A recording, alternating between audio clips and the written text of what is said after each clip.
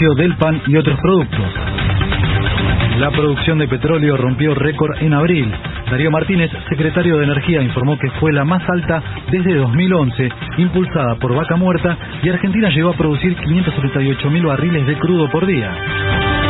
El Ministerio de Mujeres, Géneros y Diversidad convocó a la AFA y clubes de fútbol a comprometerse contra las violencias de género. La ministra Elizabeth Gómez Alcorta emitió un comunicado dirigido a las comisiones directivas de los clubes de todo el país para que aborden de manera efectiva acciones contra la violencia de género en el interior de las instituciones.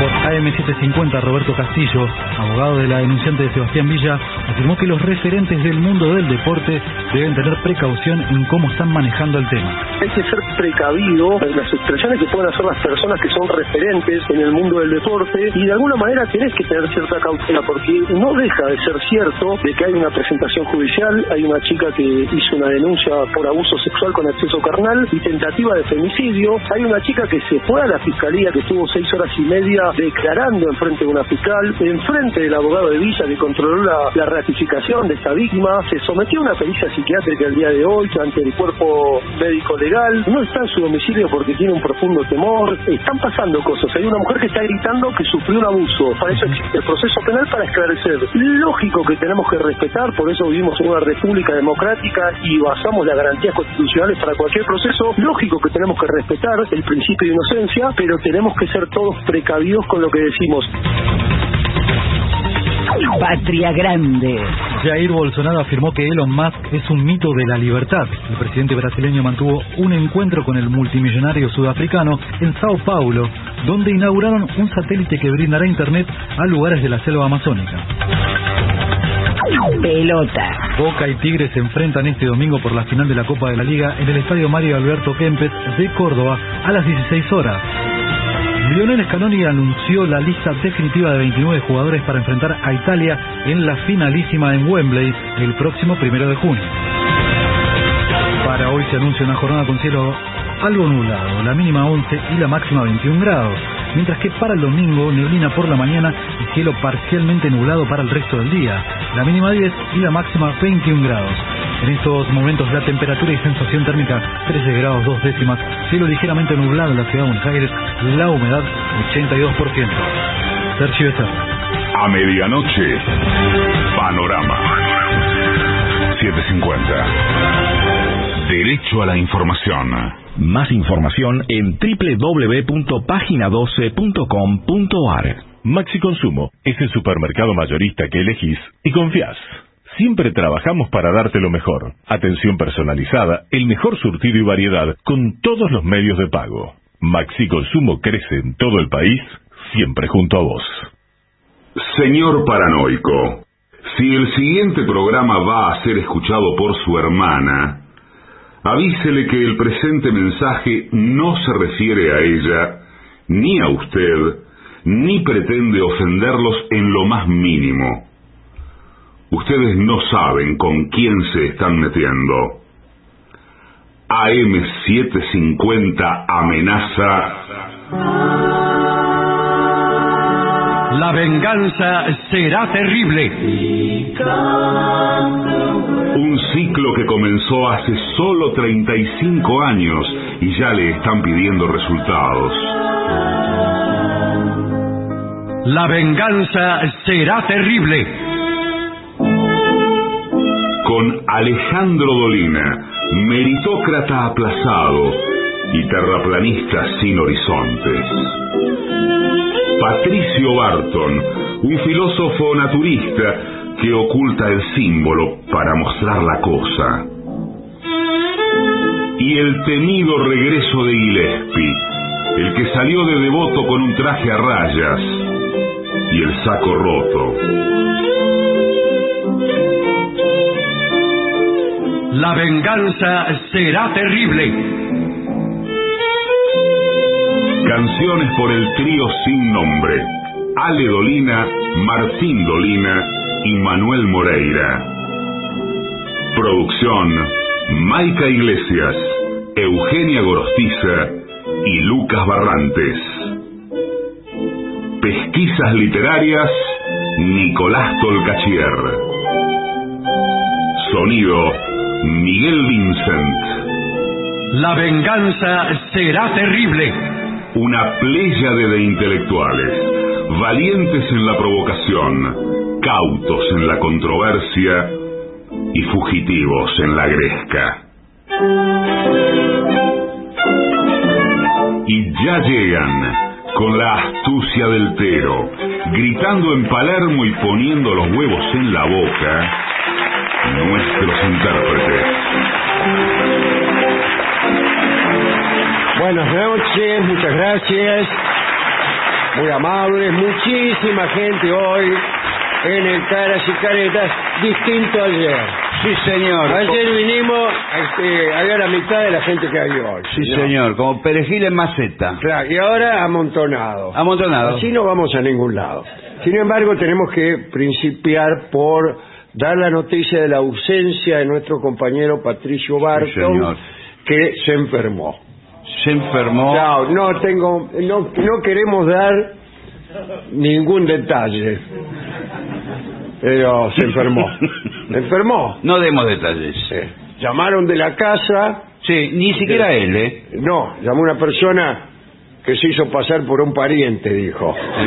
Yo le hablo un pariente de acá, el empleado Barton. Sí. Dice, tengo que informar que se encuentra enfermo, nada más, y que no va a concurrir. Y cortó, no dio tiempo a nada, no tenemos ninguna otra precisión. No sé. Acá le mandaron el médico, me dijeron. Sí, de la radio. Y tocaba el timbre, no salía nadie. Buah. Y de adentro gritaban, estoy enfermo. Una voz que no era la de Barton. Ahí están llamando, mire. Usted preguntaba por el celular, lo tiene. Para mí, sí, es Barton. No, lamentablemente no. Bueno, vamos a presentar a mi querido amigo, el artista antes llamado Gillespie. Hola, buenas noches.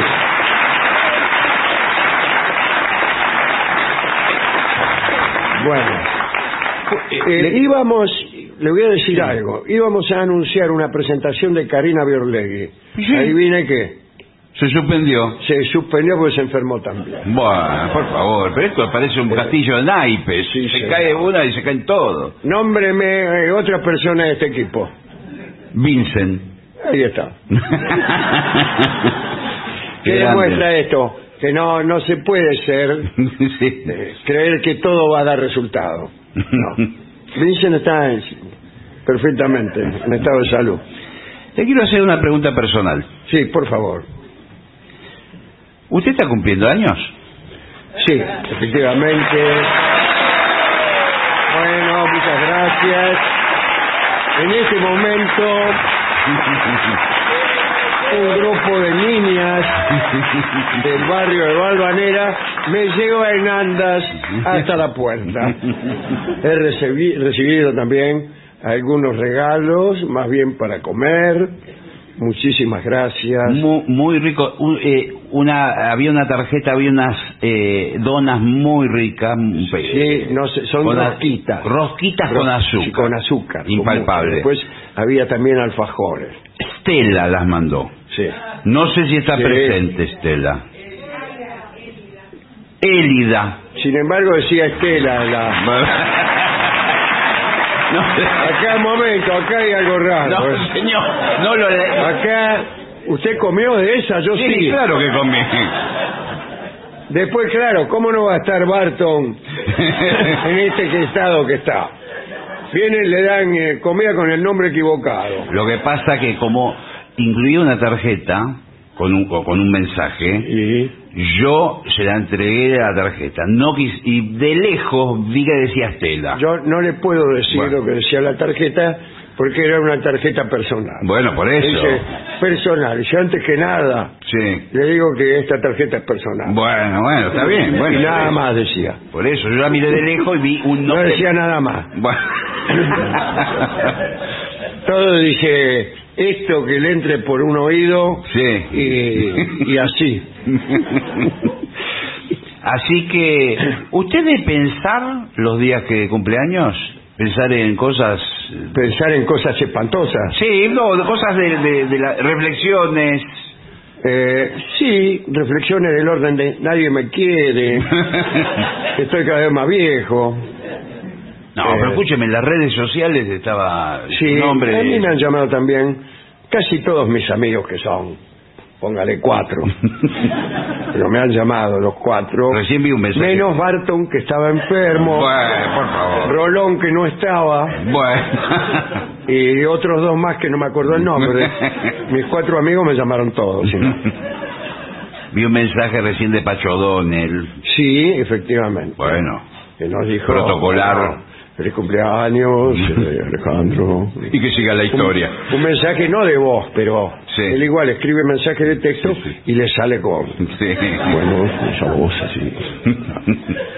Hablando de médicos, sí. Tenemos un informe sobre médicos que nos obliga a hacer la dirección de esta radio. Bueno, por todo. Cuidado porque es un tema tabú, prácticamente. Es para todas las niñas y para las señoras también. Sí. Porque es cómo conquistar a un doctor. Usted sabe que es muy fácil enamorarse, puede ser de un doctor, puede ser de un psicólogo, en este caso es de un doctor. Pero es muy fácil enamorarse porque, primero, el doctor está en el lugar del saber. Exactamente. Es el que sabe... Y vos como mujer te sentís vulnerable. Bueno, claro. Yo como mujer cuando tengo ganas de andar con uno, sí, me siento vulnerable. Sí, bueno, le digo al tipo incluso, mientras me pide un copetino o algo, sí. Le digo, ay, dice, estoy vulnerable. Por favor, es una indirecta eso. Además, los médicos, estoy pensando, siempre están impecables. Limpios. ¿Usted lo vio, por ejemplo, al doctor Cormilló? Sí, transparentes. Tiene un guardapolvo planchado como el de cuando iba a la escuela. Sí. Impecable, las manos limpias. Es fundamental. Olor tienen sí. a lavanda o a desinfectante, no sé qué se pone. Y la mujer entonces lo ve y se enamora. Sí, bueno. Además ella le dice algo y el doctor enseguida le retruca. Claro. Por ejemplo dice, ay, me duele la garganta. Bueno, eso es acá la glotis, que eso yo, le voy a recetar estas pastillas. Dice. Pero es difícil, igual como decir... ¿Cómo, doctor? Dice, ¿cómo me dice? Estas pastillas. Ay. Pero es difícil enamorar, porque el doctor está a las 24 horas en ese lugar. Pero ¿cómo hace una paciente para enamorarlo? Claro, pero acá vamos, antes de ir al informe propiamente. Sí, bueno. Vamos a ver qué es lo que quiere la paciente. ¿Quiere enamorarlo para ser su pareja, para ser su novia, y eventualmente casarse? Puede ser, claro. O acá entre nosotros se siente vulnerable. No, esa tarde. Bueno, puede ser también, que... Bueno, vamos a ver qué dice acá. Primero que nada, ¿estás enamorada realmente del médico? Bueno, ya empezamos a dudar. ¿Qué es realmente? ¿Cómo se sabe? ¿Cómo realmente? Uno está enamorado. Esa es la peor pregunta. Claro. Vos vas con todo. Ay, doctor, estoy enamorada de usted. Y el tipo te dice, pero realmente estás... O vos... a mí me pasan todos los órdenes, Sí. Pero en el orden sentimental, cuando dudan. ¿A dónde fuiste hoy a la tarde? Bueno, fui a trabajar. ¿Realmente fuiste a trabajar? No, ¿por qué tiene que dudar? Bueno, igual le digo que con que esté un poquito enamorada, ya vale la pena. ¿Cuánto querés que esté enamorada? Vale la pena. También. Dice, o solo es lo que Freud llama una transferencia. La transferencia que pagás por no, señor. la compu.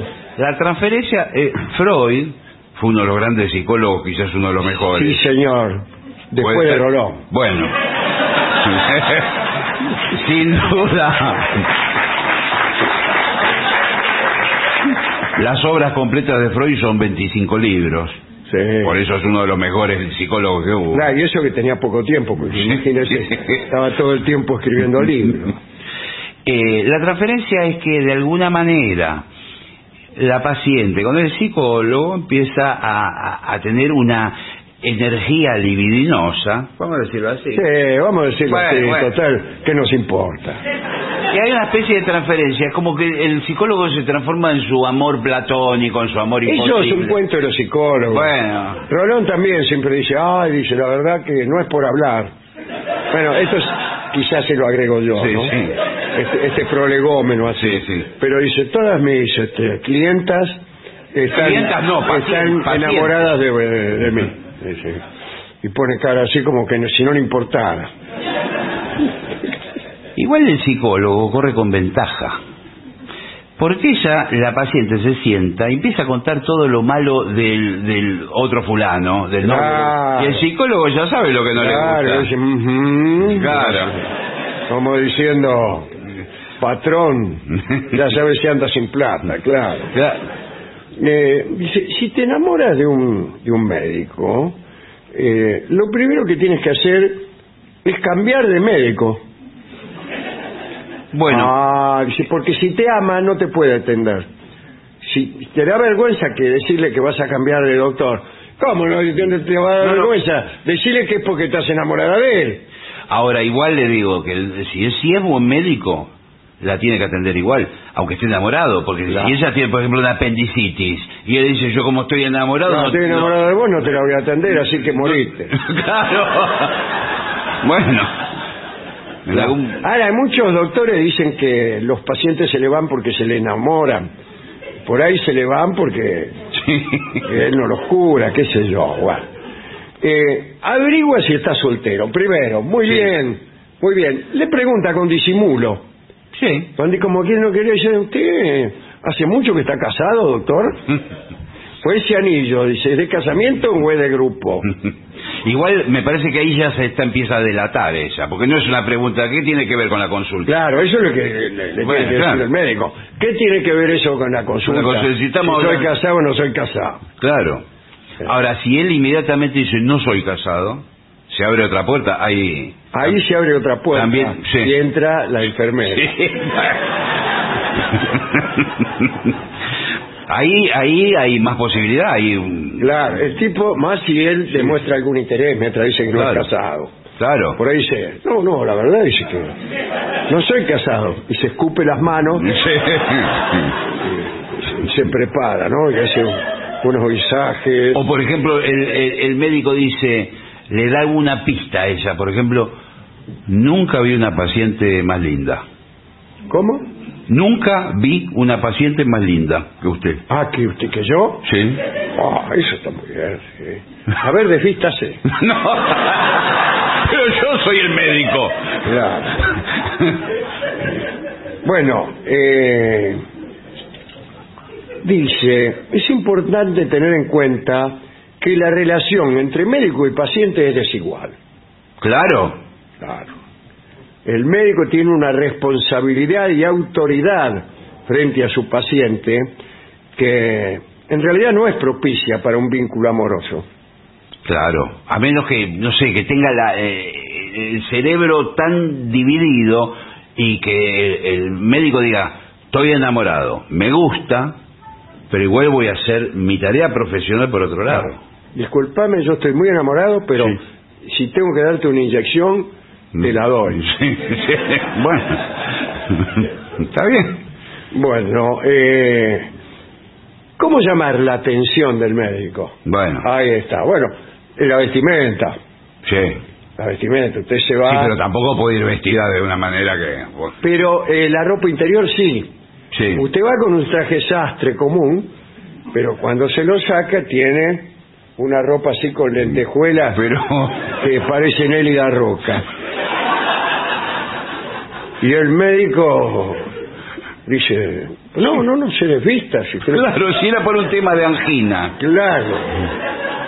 Dice, pero ya que estamos, dice, no, bueno, ya me desvestí, ¿no? Para llamar su atención, puedes enviarle una nota de agradecimiento después de una operación.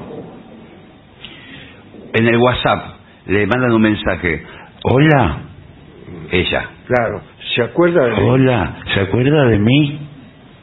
Soy fulana. Soy fulana, la paciente. Claro. Usted me operó... Usted me operó el martes. Claro. Y le pone el número de teléfono. Cualquier cosa llámeme. Igual en el WhatsApp ya queda almacenado. Acá dice, también puedes decirle que tienes 2 entradas para el teatro y proponerle que te acompañe. Ahí está. Dice, hola, soy Lorena. ¿Se acuerda la que operó? Tengo 2 entradas para el teatro. Chao. ¿Qué hago, doctor? Le pregunta.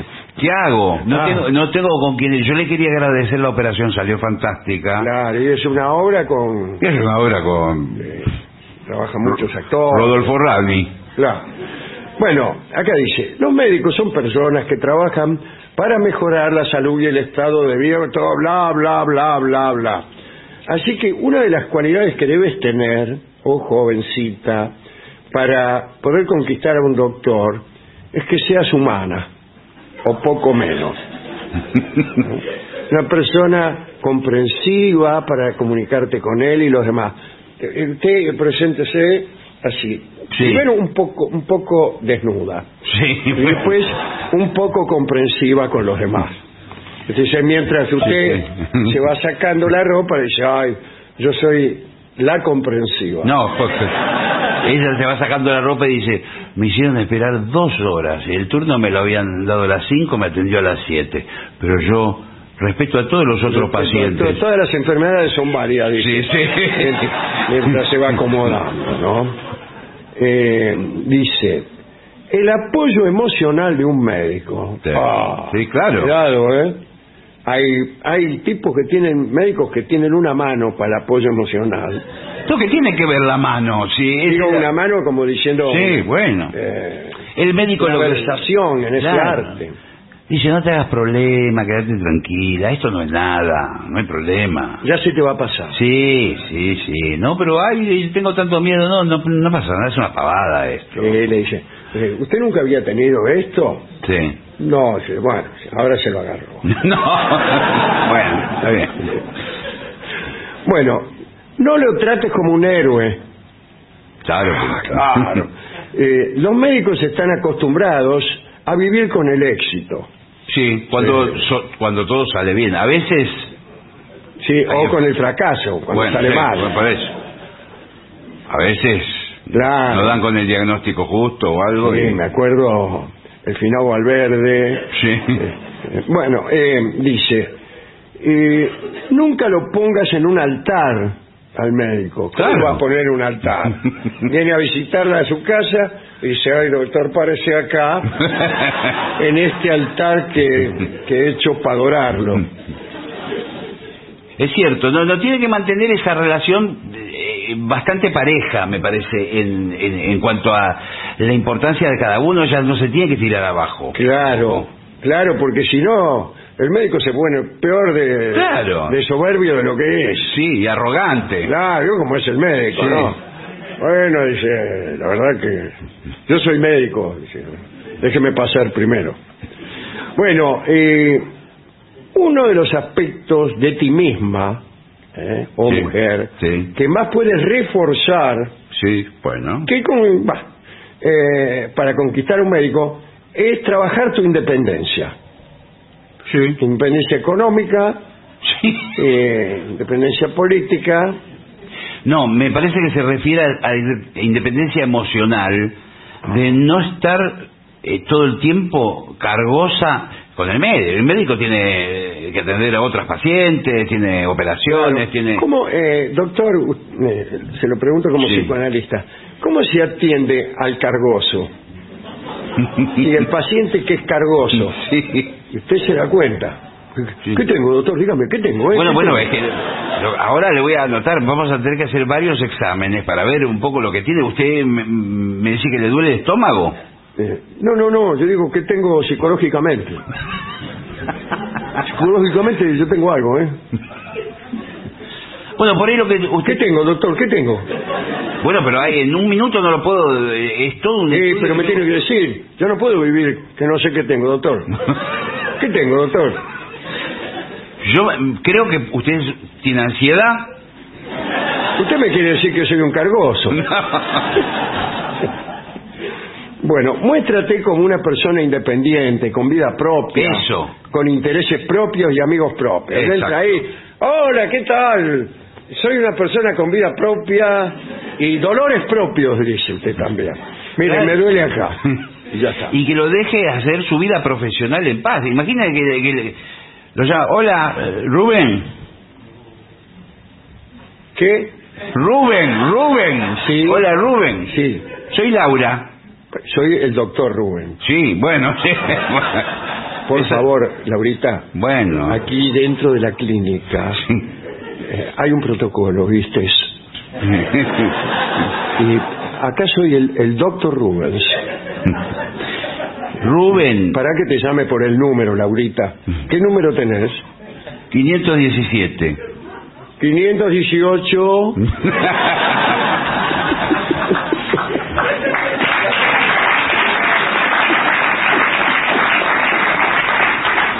Bueno, dice, otro punto a valorar es que un médico es una persona que conoce los riesgos de una vida con excesos o vicios. Sí, claro. Sí. Y los beneficios de unos hábitos saludables. Así que, ¿y qué quiere decir eso? No sé, pero... en ese sentido tenemos una buena guía. Tu novio, si te pones de novio con el médico, te hará saber qué es lo que tiene que hacer. Primero, si fuma, en realidad si tienes malos hábitos, no te da bolilla el médico. ¿Por qué? Si a veces los médicos fuman el también. médico va a un bailongo, por ejemplo. Sí. Te ve fumando ahí en la puerta y no te saca. ¿Pero por qué? Me imagino que será así. A ver. Si fumas, te recomendará que lo dejes de inmediato. A él. No, al cigarrillo, señor. Al cigarrillo, porque hace mal. Claro. Dice, aunque muchos médicos fuman, Claro. es posible que quieran dejarlo. Ustedes. O que aborrezcan el vicio del tabaco y fuman igual, porque, bueno, es importante que reduzcas el consumo de alcohol. Niña. Que te alimentes de una forma saludable. Bueno, generalmente los médicos recomiendan verdura, fruta. Mientras ellos se comen una buena fryer. Bien. Mantén los celos y el control. ¿Cómo el control? El control sobre la otra persona. El control sobre la otra persona, claro. Deben dejar de existir. Porque el médico muchas veces va a recibir llamadas. Rubén, claro. Rubén, te estuve llamando toda la tarde. Doctor Rubén. Bueno, ¿dónde estaba? ¿Cómo dónde estaba? Yo recibo llamadas a las 3 de la mañana. Sí. ¿Por qué? Porque son pacientes. La enfermedad no tiene horario, como dice el verso. Está bien, pero te llamé a las 3. Me causa risa y sorpresa este aviso estrafalario, pues ha de saber la empresa que la enfermedad no tiene horario. Te llamé a las 3 de la mañana, habíamos quedado en encontrarnos y no me contestaste. Te llamé a las 4 de la mañana y no me contestaste. Bueno, estaba con un paciente. Bueno, ¿y claro. ¿En dónde? En la casa del mencionado paciente, observándolo, ¿entendés? 520. Bueno, así que dice, hay que mantener los celos y el control a rayas. ¿Cómo es un control a rayas? Es un control perfecto, tiene el control impecable tiene que ser. Claro, con un control a rayas y el saco roto. Ahora, si no aprendes a confiar en tu pareja antes eso es fundamental de conocer a un médico, no vas a ir nunca adelante en la vida. No, porque imagínese que un médico muchas veces tiene toda la noche de guardia, comparte con doctoras mujeres, sí señor, con enfermeras también, claro, y a veces se lavan juntos, pasan la noche ahí, claro. Bueno, tienen que compartir la guardia, claro, y están ahí, y sí, en una situación, a veces se tienen que cambiar los camisolines, claro, porque, bueno, se tienen que abrazar. Eso lo puede decir el médico. Total que sabe la tipa. Bueno, ¿cuáles son las especialidades médicas que más enamoran? La primera, cardiólogo. ¿En serio? Sí, no se sabe por qué, pero... Creí que era cirujano plástico, creí yo. No, eso no. No, porque siempre son impecables, ellos tienen la idea de la estética. Oftalmólogo es segundo. ¿También? Sí, sí. Qué raro. Pero yo estoy enamorada de una oftalmóloga, sí, que... ¿Sabe por qué? Porque me mira. Y sí, pero lo mira porque le está haciendo un tratamiento. Ah, usted siempre me pincha el globo. Bueno... Yo me pongo la miro así y ella me clava la vista fijamente. Sí, le mira los ojos. Y no me mueve la vista, ¿eh? No. Mire que yo soy... le pongo los ojos fuertes, tengo la mirada fuerte. Y la tipa no desvía la vista como si me estuviera diciendo, no voy a desviar la vista porque... Y yo le digo, ¿usted está interesada en mí? Ponele. Pero no, le está mirando... Sí, me dice. Ah, le digo. Pero no, es que está interesada en mirarme el ojo. Por supuesto, señor. Sí, bueno, pero... Eso es, le digo, debe haber muchas confusiones acá, ¿eh? Le digo. Además hay algunos de los tratamientos... Porque yo le hablo así, seductor, ¿no? Le digo, a usted, con esa mirada que tiene, se le deben acercar mucho, ¿eh? Le digo. Me dice... Hay uno de los aparatos donde usted tiene que poner la cabeza y ella prácticamente la pone al lado. Sí, frente a frente. Casi que... A mí me da de decirle algo. Sí. ¿No? Quedamos frente a frente y mirá, por decir algo, sí. Uno le dice, me muero de amor. No. ¿Y qué le va a decir? Bueno, pero ella está haciendo ella porque le está viendo adentro de los ojos. Sí, eso es lo que me dijo ella. Bueno, otro... Pediatra, el de los pies. Sí, a mí no me... No, pediatra por los niños. Ah, pero pues el de los pies no debe tener mucho. No, para mí no. No. Pues no, está ahí con los callos, le están limando los callos. Sí. Con una escofina. Y... Me muero de amor. Sí. Me muero de amor, le dice usted. Con las patas ahí arriba. ¿Por qué me dice eso? Me está ahí lijando las patas, que quiere que le diga. Vengo de la oftalmóloga. Y ahora usted, ¿listo? Me están poniendo a prueba. Bueno, eso es todo lo que teníamos que decir de cómo enamorar a un médico. Bueno, me parece que hay... Pero además, cuidado, porque un médico generalmente es lo que se llama un buen partido. Sí, claro que sí. Antiguamente también, ¿eh? Sí. Mi hijo el doctor. Claro, Florencio Sánchez. Sí. Y vos sos una muchacha y llevas a un médico como novio a tu casa. Sí. Ay, se derriten tus padres. No, aparte le hacen consultas ya de entrada. Sí, ay, qué suerte que te conocimos. Mira, mi marido anda con un zamburrio que está viendo el diablo en calzoncillo. ¿Por qué no lo revisas?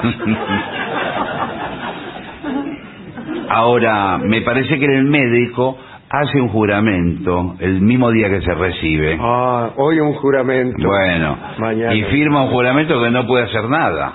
¿Cómo que no puede hacer nada? Bueno, que los pacientes son pacientes, listo, punto. Y ahí terminó. No, pero... si se casan no pueden... Bueno, para mí lo que tiene que hacer, como hacen los psicólogos, tiene que derivar... a otro, se la daría a la mujer que la atienda a otro. Exacto. En el sentido... No me interprete mal. No me interprete mal, señor. Bueno, es un tema que va a despertar mucha polémica. ¿Y sí? Vamos a ver qué es lo que opinan nuestros... ¿De este tema o de cualquier otro? De ese tema o de cualquier otro, que nos importa. Feliz cumpleaños, Dolina, le dicen aquí. Bueno, Olga Rango dice este mensaje para Alejandro, para desearle un muy feliz cumpleaños, que sea muy halagado y regalado, y que tenga una vida placentera por todo lo bueno y rico que nos ha entregado. Bueno, mi admiración y cariño, Nautenfin. Abrazo y listo. Bueno, claro. Recuerdo, dice Sergio de Avellaneda, que nos escribe, dice, recuerdo una madrugada en el año 1988. ¡Oh, cómo no! Espere. En Avenida Córdoba y Suipacha, hablamos media hora y me autografiaste... No sé de qué me habla. Bueno, espere. Yo no era. No sé. Y le hizo un autógrafo con una frase que decía, Sergio, al oscuro un recuerdo nochero. Y dice ahora, después de 30 años, al oscuro era porque la iluminación callejera era mala o porque yo era de piel oscura. Calculo que las dos cosas. Bueno, acá dice, comparto sus palabras de todos los días con mis estudiantes y quedan cautivados. ¿Por qué no le dice que escuchen el programa? Bueno. Abrazo enorme, dice, una eterna enamorada, afirma. Con letra... Qué lindo, ¿eh? Con letra de máquina, lamentablemente. ¿Qué más? Feliz cumpleaños, Alejandro. Sí. Mi más profundo cariño, admiración y respeto. Soy Gabriel desde Gerona. Ah, sí. Puentes y escaleras en Gerona encontrarás. Hola, Vengadores, somos Melifer y Chau. ¿Y qué Chau? No, están saludando a un vecino que se llama. Bueno, señor. Queremos que nos ayuden a hacer volver a Bruno, que es un fiel oyente y ahora está en Australia, sí, adiestrando canguros. Muy bien. Muy feliz cumpleaños, saludos desde Plotier, provincia de Neuquén, Cristian Nedhard. Bueno, acá dice, yo desde aquí te veo más joven que nunca. Feliz cumpleaños, negro. Y no firma, debe ser allá al fondo, ¿no? Sí. Ahí, en la primera fila, señor, está. Bueno, ¿qué más? Me lavé las mismas y vine a desearle feliz cumpleaños, maestro. Soy una no tan joven borrega que lo escucho desde demasiado tarde para lágrimas. Soy Karina de Montserrat y está aquí. Bueno, Alejo dice, no puedo decir que lo escucho desde hace décadas, ni que vengo de lejos a escucharlo, pero sí puedo decir que le tengo un afecto muy profundo y que si supiera que mañana me muriera, sí, igual hoy estaría aquí. Y sí, ¿por qué no va a venir? Claro. Claro. Si se muere mañana recién. Claro. El asunto es que no venga hoy. Claro. Que no se muera hoy, digamos. Claro. Porque coincido con usted. Sí. Es un poco un papelón. Sí. Es un momento, sí. Bueno, muchas gracias. Feliz cumpleaños. Esto lo dice Alejo, gracias. Alejo. Aquí un mensaje que dice, un abrazo para Anita Sirena, que está haciendo un parcial de psicología domiciliario, con amor de papá. Le manda el padre, que está aquí. Alejandro de Tortuguitas, o Alejandra. Ah, hola. Alejandra. Bueno, muchas gracias. Feliz cumpleaños, me dice. Me alegro.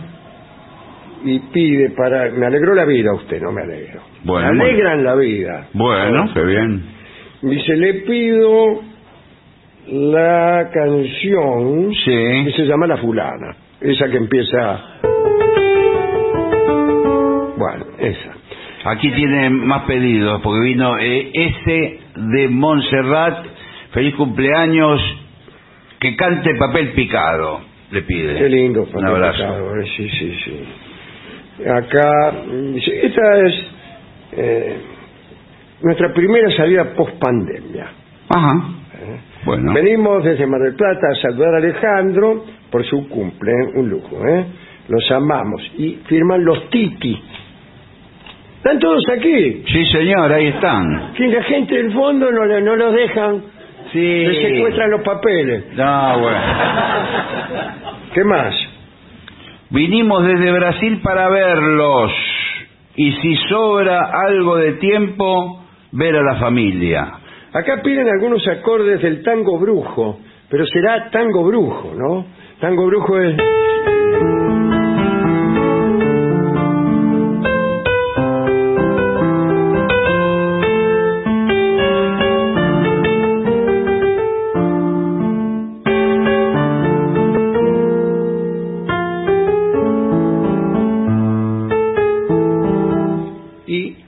curioso, este es un tango de Canaro, que también es autor de Parece Mentira.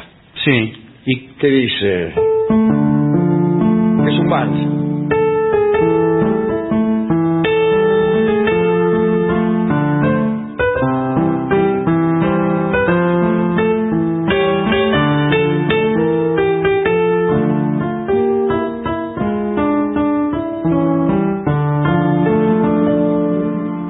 Yo soy el de siempre, yo nunca cambié. Esa es, Parece Mentira. Viejo. Bueno, los amigos que vinieron de Brasil son Jazmín y Andrés. Me olvidé de mencionarlos, están aquí. Feliz cumple nuevo. Soy Alejandra de Tortuguitas otra vez. Los escucho todos los días. No, no es otra vez. Es la misma vez. Bueno, muchas gracias. No tengo más. Ah, sí tengo esto. Sí, yo tengo muchos. Sí, Desde Montevideo vinimos Alicia y Ever a reincidir como vengadores, y le comenta que en noviembre se cumplen 58 años de la muerte de Julio Sosa. ¿Cómo que dice? Que en noviembre se cumplen 58 años de la muerte de Julio Sosa. En noviembre. Claro, bueno, sí, pero hubo una opinión, algo. Soy Leandro de Montevideo, un gran cantante. Un gran cantante. Soy docente de biología, mi mochila está llena de plantas y bichos. Siempre recuerdo el herbario viviente de Alejandro. Lo admiro muchísimo.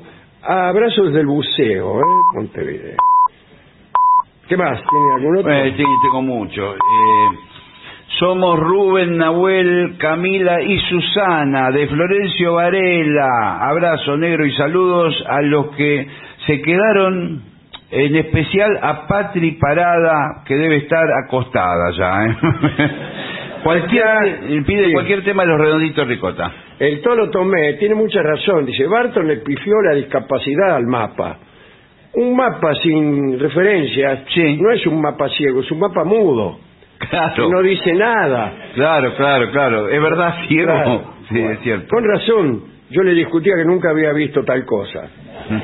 Y yo le sigo discutiendo ahora con más razón. Sí. Los mapas no son negros.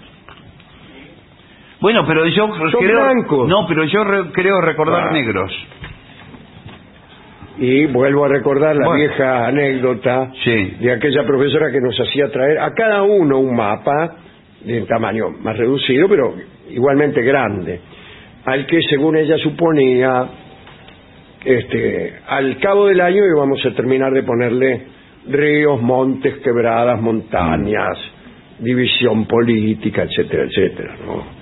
Y entonces había que llevarlo todos los lunes. Y ella que el lunes no olviden traer el mapa, y un día yo ya por agosto pregunté, ¿qué mapa? Y se enojó muchísimo. Sí. Bueno, yo no tengo más mensajes. Somos Matías y Belén, la diseñadora de Florencio Varela. Pasamos a dejarle esta torta dolina y hacen un dibujito de la torta. Y un gran cariño por su natalicio. Sí, la verdad que chin. Gracias. ¿Vamos a una pausa? Vamos a una breve pausa, por favor.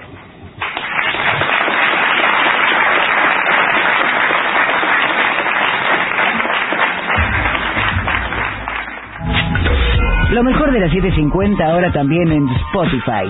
La 750 en versión podcast, para que la escuches cuando quieras. 750. Lo mejor de la 750 en Spotify. Dale play.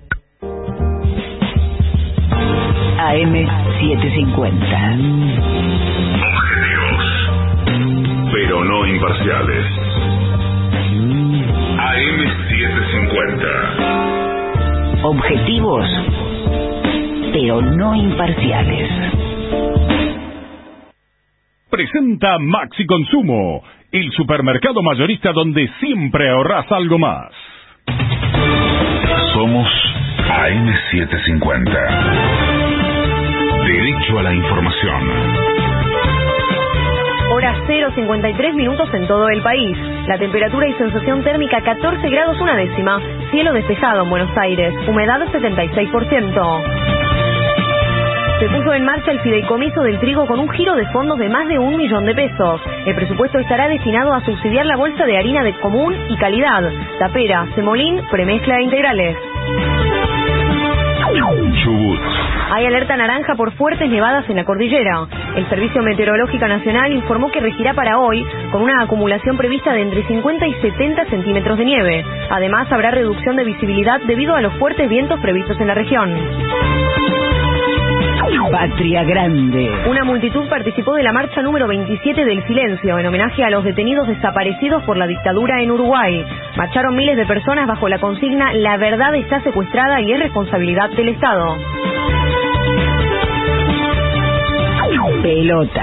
Lionel Scaloni anunció la lista definitiva de los jugadores para enfrentar a Italia en la finalísima. El director técnico de la selección confirmó a los 29 que participarán del partido el miércoles 1 de junio. Asimismo, Leandro Paredes no formará parte del encuentro debido a una lesión. La temperatura y sensación térmica 14 grados una décima. Cielo despejado en Buenos Aires. Humedad 76%. Michelle Fleischer. Somos AM750. Derecho a la información. Más información en www.pagina12.com.ar. Marolio, le da sabor a tu vida. Marolio está desde el comienzo del día. Hace café, harina y palmitos, hierbas, mermeladas, cacao picadillo, pasta y cala, arroz y arvejas, sardinas y atún, choclo y lentejas. Marolio, le da sabor a tu vida. Marolio está desde el comienzo del día.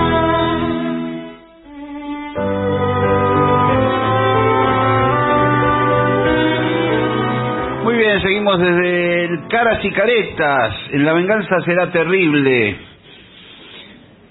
Siguen llegando mensajes. Sí, uno es de Luis Piedrahíta. Luis Piedrahíta. Los saluda a mí y a todos ustedes. Qué grande. Y dice con mucha gracia, ya llevamos una semana queriendo llamarte para charlar, comentar el libro nuevo y refrescar nuestro cariño. Pero excusas todavía por inventar nos lo han impedido. Está muy bien. Extraordinario, Piedrahíta. Bueno, ¿qué tenemos aquí? Y tenemos la refle.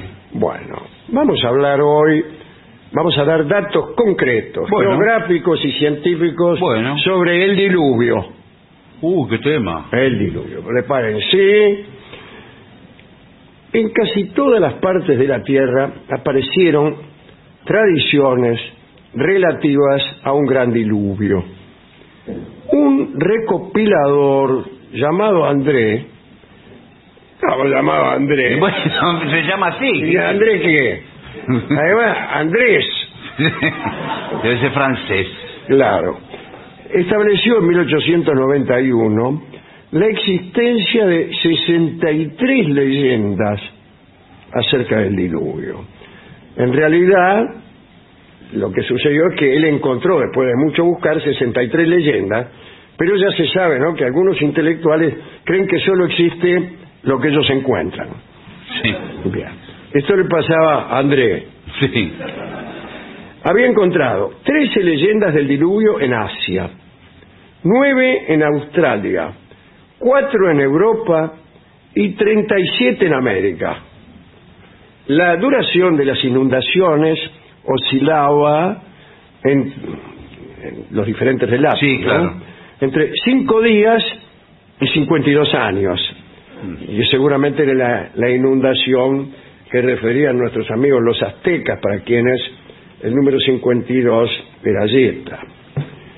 En 17 de los casos de André, sí, figuraban las lluvias como la causa del diluvio, pero también se hablaba de nevadas, de tifones, maremotos, huelgas. Bueno, entre los chinos se decía que un espíritu malo llamado Kun Kun, un nombre poco serio para un espíritu malo, ¿no? Parece que en un arranque de cólera rompió de un cabezazo una de las columnas que sostenía el cielo. Y entonces la bóveda celeste cayó sobre la tierra. Y todos los países quedaron inundados de golpe por unos aguaceros gigantescos. Es una explicación. Y enseguida te parece que es verdadero, ¿no? Sí, bueno, igual me parece un científico créense. No, bueno, un cabezazo. Un espíritu malo cabeció una columna, se vino todo el agua y yo, esto es verdad. No. Pero ahora venir con el cuento que el agua se evapora y las nubes. Bueno. Voy a hablar ahora de un personaje llamado Thomas Burnet, que en 1681 escribió un libro titulado La Sacra Teoría de la Tierra. Bueno. Y allí se refirió al diluvio universal. Este es de todos los estudiosos del diluvio el que más me ha gustado. Bueno. Mucho más que André. Sí, bueno, André, sí.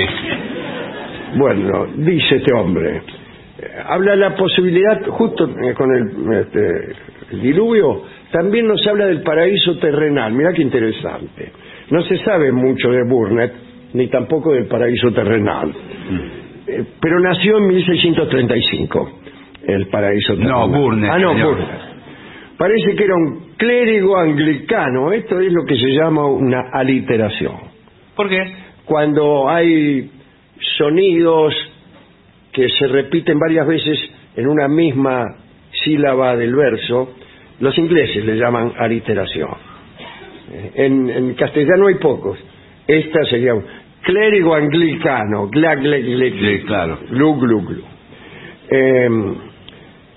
Y en algún momento fue capellán privado del rey Guillermo III de Inglaterra. Murió en 1715. Bueno, eso es todo lo que se sabe de Burnet. Sabemos nosotros que según el Génesis estuvo lloviendo 40 días y 40 noches, lo cual dio como resultado una inundación que tapó la montaña más alta y destruyó todo lo que moraba en la tierra firme. Según el mismo relato, el arca que construyó Noé estuvo flotando 1 año y 11 días y al fin se detuvo en la cumbre del monte Ararat. Pero Burnet, que era un ferviente seguidor de la Biblia, se puso a hacer cálculos. A ver si era lógico eso. Y no había manera de que el diluvio universal cubriera toda la tierra. Mediante una cuenta mostró que el agua que pudo haber llovido en 40 días con sus noches era insignificante desde el punto de vista pluviométrico dije. Sí. Y Burnet aseguró que en realidad toda el agua llovible no del tapaba mundo, la montaña. No era suficiente, no ya para cubrir la montaña más alta, sino los más humildes montes. Pero años más tarde, sus seguidores hicieron el siguiente cálculo. La superficie de nuestro planeta es de aproximadamente 432 millones de kilómetros cuadrados. Si yo viera toda el agua, no. Si lloviera, señor. Si lloviera toda el agua contenida en la atmósfera, que es alrededor de 1.300.000 millones de litros, la Tierra quedaría cubierta con una capa de menos de 3 centímetros de espesor. ¡Upa! Y no solo no taparía los altos montes, sino que ni siquiera ocultaría los bajos pastos. También Voltaire, algo desengañado, hizo algunos cálculos contra el diluvio y, contrariamente a lo que hacía todo el mundo, que era quejarse de la insuficiencia de alimentos para los que estaban en el arca durante 1 año, ¿no? Imagínense. Voltaire se preguntaba cómo se había alimentado la humanidad después, puesto que hubieran quedado todas las tierras sin poder cultivarse. Sí, a menos que, no sé, Nada, pienso ¿no? en algo inundado, peces, moluscos. Sí, bueno, no es sé, verdad. pienso. El problema para Burnet era que, como él era un buen religioso, no podía renunciar a la idea del diluvio. Y llegó a una notable conclusión. Si el desastre no había caído de los cielos, es porque había irrumpido desde la profundidad, tomando una idea de Descartes, cuando estaba después de haberse tomado 6 cañas, conjeturó que el momento de la creación, la Tierra era una esfera perfecta, sí, y paradisíaca, cubierta por una corteza de materia sólida y lisa, con los océanos fluyendo por debajo de la corteza. Pero un día la corteza se partió, chau, diluvio. sí. O sea, vino de abajo el agua, ¿no? Perfecto. Lo que se llama llover de abajo para arriba. Y esta teoría fue llamada por el mismo Burnett la sacra teoría. Lo curioso es que esta teoría le llamó la atención a Newton, nada menos que a Newton. Entonces comenzaron a tener una correspondencia muy interesante. Discutían, por ejemplo, el problema de la creación en solo 6 días. Los dos decían que eran pocos días. Bueno, señor, como una crítica, ¿no? Sí, a todos nos parece. Y al final Newton insistía en que la Tierra de ese entonces giraba más despacio, que los días eran más largos. Ah, perfecto. Y por eso, claro, de ese modo explicaba que en solo 6 días hubieran creado el mundo, porque giraba despacio la Tierra.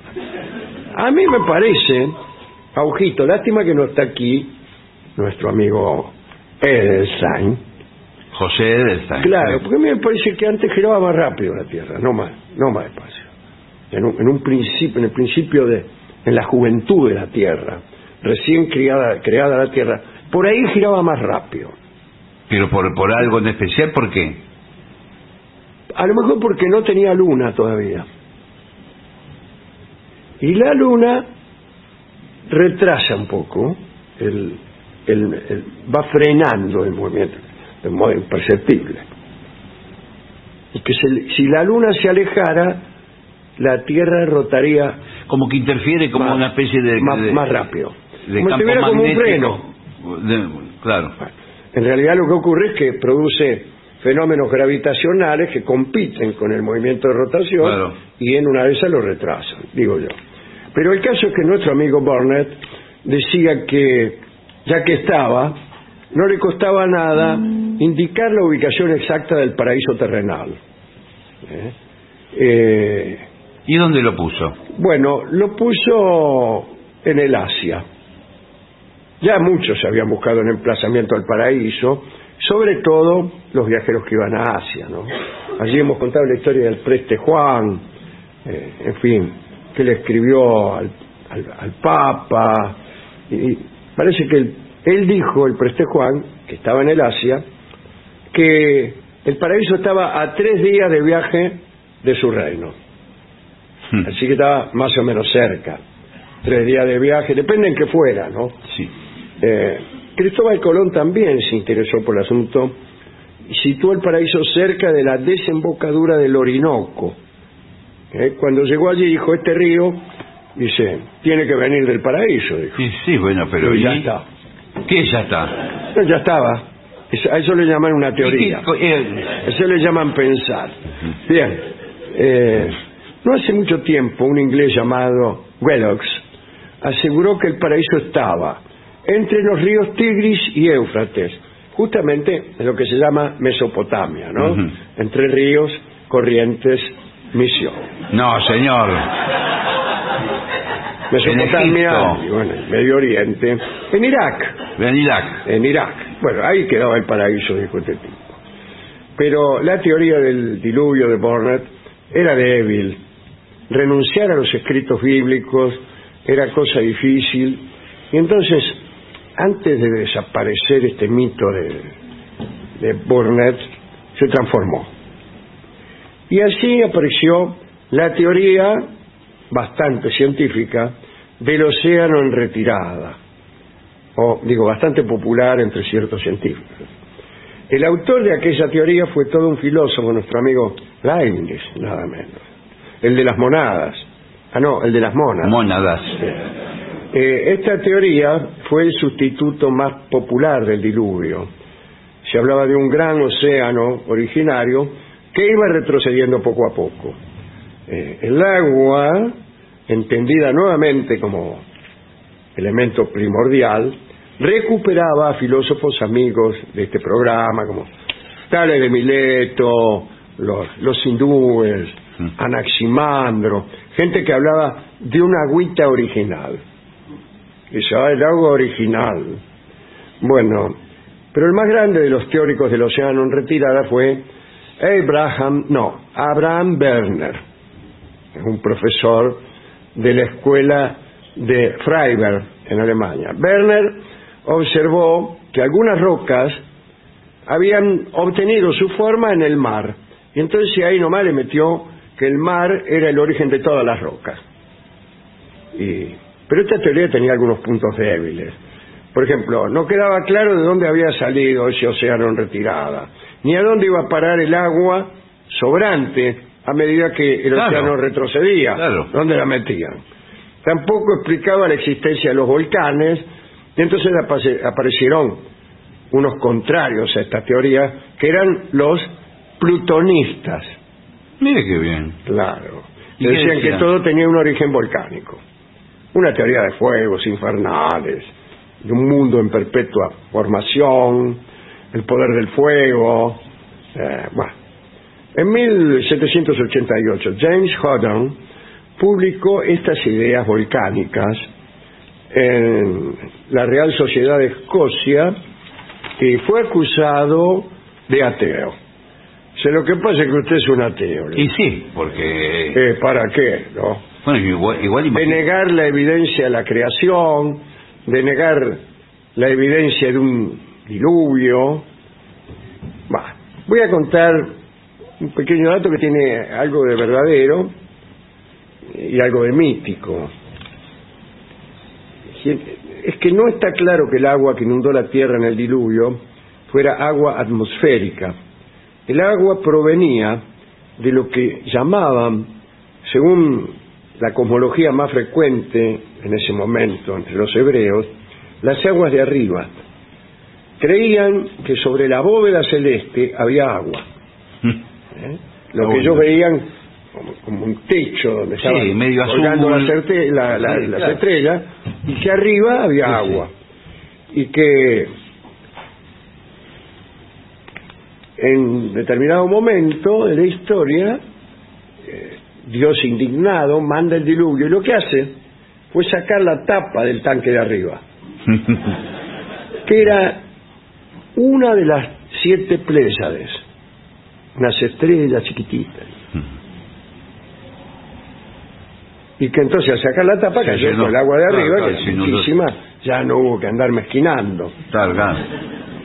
Ahora, lo curioso es que llegan nuestros tiempos y los astrónomos descubren que una de las Pléyades que ya no se ve desapareció, dejó de verse, justamente allá en el 3.º o 4.º milenio antes de Cristo, que cuando tuvo lugar el diluvio. Así que efectivamente, era la tapa, históricamente coincide con que sacaron la tapa. Claro. Y ahí fue donde yo, digamos, me convertí, ¿no?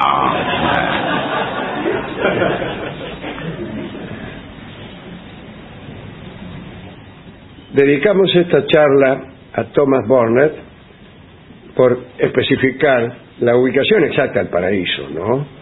Tomarse el trabajo también de calcular el agüita exacta que cayó durante el diluvio, etcétera, ¿no? Y también se lo dedicamos a las personas que sufren los diluvios y a los que no pudieron subir al arca en aquel diluvio porque quedaron afuera. Para ellos, una canción que evoca el flojo principio del diluvio. Fue flojito. Y es un tango que se llama Garúa. Bueno, está bien. Y que canta Horacio Molina. Bueno, muy bien.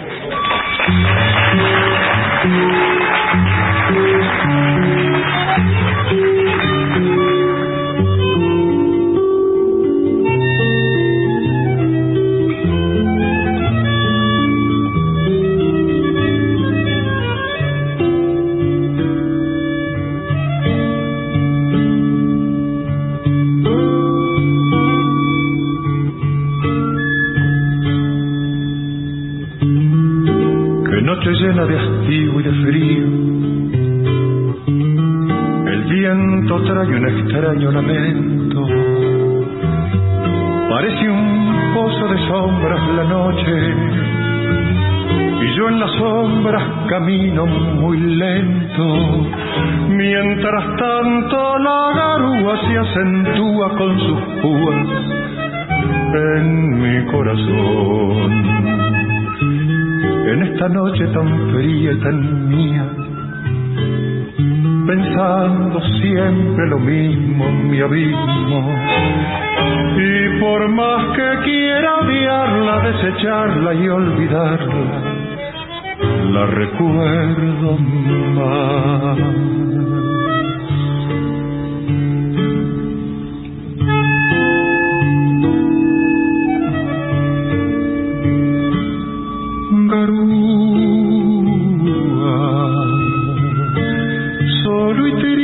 Por la acera va este corazón transido con tristeza de tapera, sintiendo tu hiel,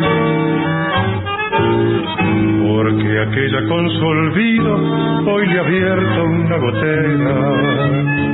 Perdido como un duende que en la sombra más la busca y más la nombra. Garúa, tristeza, si hasta el cielo se ha puesto a llorar.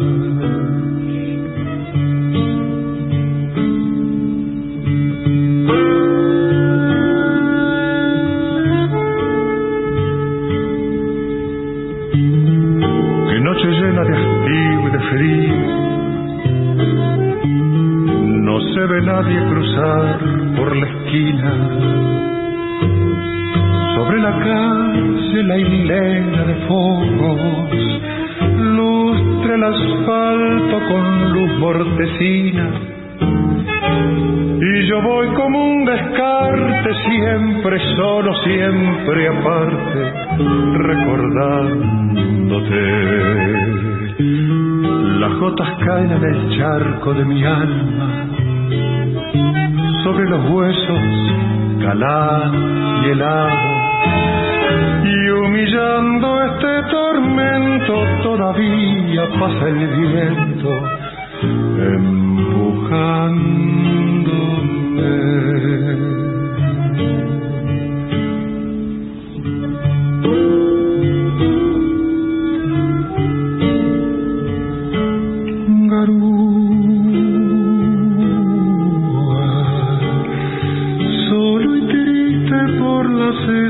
Este corazón transido con tristeza de tapera, sintiendo tu hielo, porque aquella con su olvido hoy te ha abierto una gotera. Perdido como un duende que en la sombra más la busca y más la nombra. Garúa, tristeza, si hasta el cielo se ha puesto a llorar. Era Horacio Molina en La venganza será terrible. Garúa. Usted sabe que Goyeneche cantaba mucho este tango. Claro que sí. Y un día estaban discutiendo con Carrizo. Con Antonio Carrizo. Claro, acerca de cómo había que decir la parte menos conocida del tango, que creo hasta los cuerpos calados y helados. Sí. O hasta los huesos. Los huesos. Hasta los huesos calados y helados. Y helados. Entonces, ya habían entrado en una discusión bizantina. Sí. Decían cualquier cosa. Entonces Goyeneche decía hasta los huesos calado y helado, ¿no? Y helado. Y entonces Carrizo decía, pero no, hasta los huesos calados y helado, cualquier cosa, ¿no? Sí. Era lo mismo. Sí. Yo estaba ahí y digo, no, tengo una nueva forma que es hasta los huesos calados y helados. Muy bien. Se reía mucho. Goyeneche, que era un tipo muy simpático. Y muy, sí. Llegó a trabajar en muy amistoso. ¿Y llegó a trabajar con Jorge Porcel en algún programa de televisión? ¿Yo? No, Goyeneche. Llegó a cantar con Troilo, me parece. Bien. Manual del buen taxista. Espere que tenemos que ir a una pausa. No importa. Bueno, ya volvimos. Vamos a hacer una pausa. Vamos a hacer una pausa, pero por vayan favor. pensando, vayan poniendo la cabeza en remojo para pensar en buenos y malos taxistas. Muy Porque bien. hay taxistas y taxistas. Sí, bueno. En minutos. Bien. No se vayan.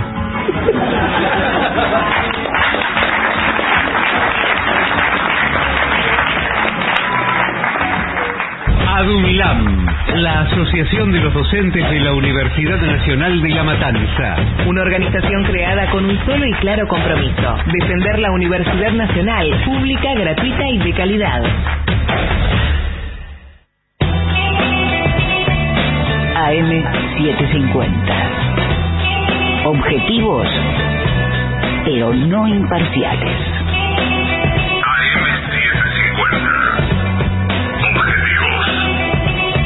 Pero no imparciales.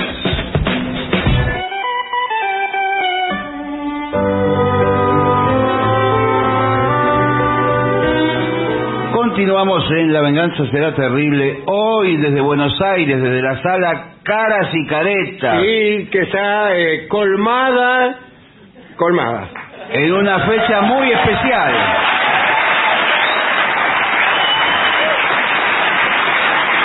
Muy bien. Este es el mejor momento para el siguiente segmento. Manual del buen taxista. Listo. Bueno, atención, perfecto. las personas que sean taxistas, lápiz y papel, anoten. Hay muchísimos que escuchan el programa, ¿eh? Sí. Sí. Levanten la mano los taxistas. Mire. Allá hay dos. Prácticamente todos. Tres. Sí. ¿Me lleva hasta Casero? Le pago la vuelta hasta la General Paz. Primero, no se debe discutir ni mantener una actitud inadecuada en público. Bueno. Se debe mantener una discreción para corregir desavenencia, dice aquí. ¿Desavenencia con quién? Con el pasajero. Con el pasajero. Yo estoy recordando algún episodio de algún taxista con algún compañero acá del programa. Esto se soluciona con educación y simpatía. Sí. Bajate porque te rompo la cara. No tiene que discutir, el taxista... No, señor. Hay que esforzarse, dice aquí, en conocer al usuario y sus necesidades. Sí. ¿Qué tal? Estas son... ¿Qué? ¿Cómo se llama usted? Le dice al usuario. Me llamo Claudio. Bueno, Claudio, ¿y qué haces? Estoy estudiando arquitectura. Muy bien. ¿Dónde crees que te lleve? A la Facultad de Arquitectura. Bueno, yo en realidad soy arquitecto, ¿sabías? Ah, qué Pero bien. temporariamente soy taxista. Todos los taxistas lo son temporariamente. Es cierto. El trabajo que adoptamos, mientras hacemos un paréntesis en nuestras profesiones de arquitecto, como en tu caso, médicos, no, yo estoy estudiando como en igual, el caso de las personas del primer bloque, psicoanalista, etc. Igual me parece una casualidad tan grande que maneje el taxi un arquitecto. Yo tengo un examen hoy y justamente me parece fantástico por ahí repasar algunos de los temas del examen con usted. ¿Cuál es el tema? Una lucarna. ¿Una qué? Lucarna. ¿Una lucarda? Lucarna. 1.000 pesos. No, señor, ¿qué 1.000 pesos? Es un elemento del techo. Yo te puedo hablar de ladrillo a la vista, sí, de chapa de zinc, canaletas, sí, y así ad nauseam.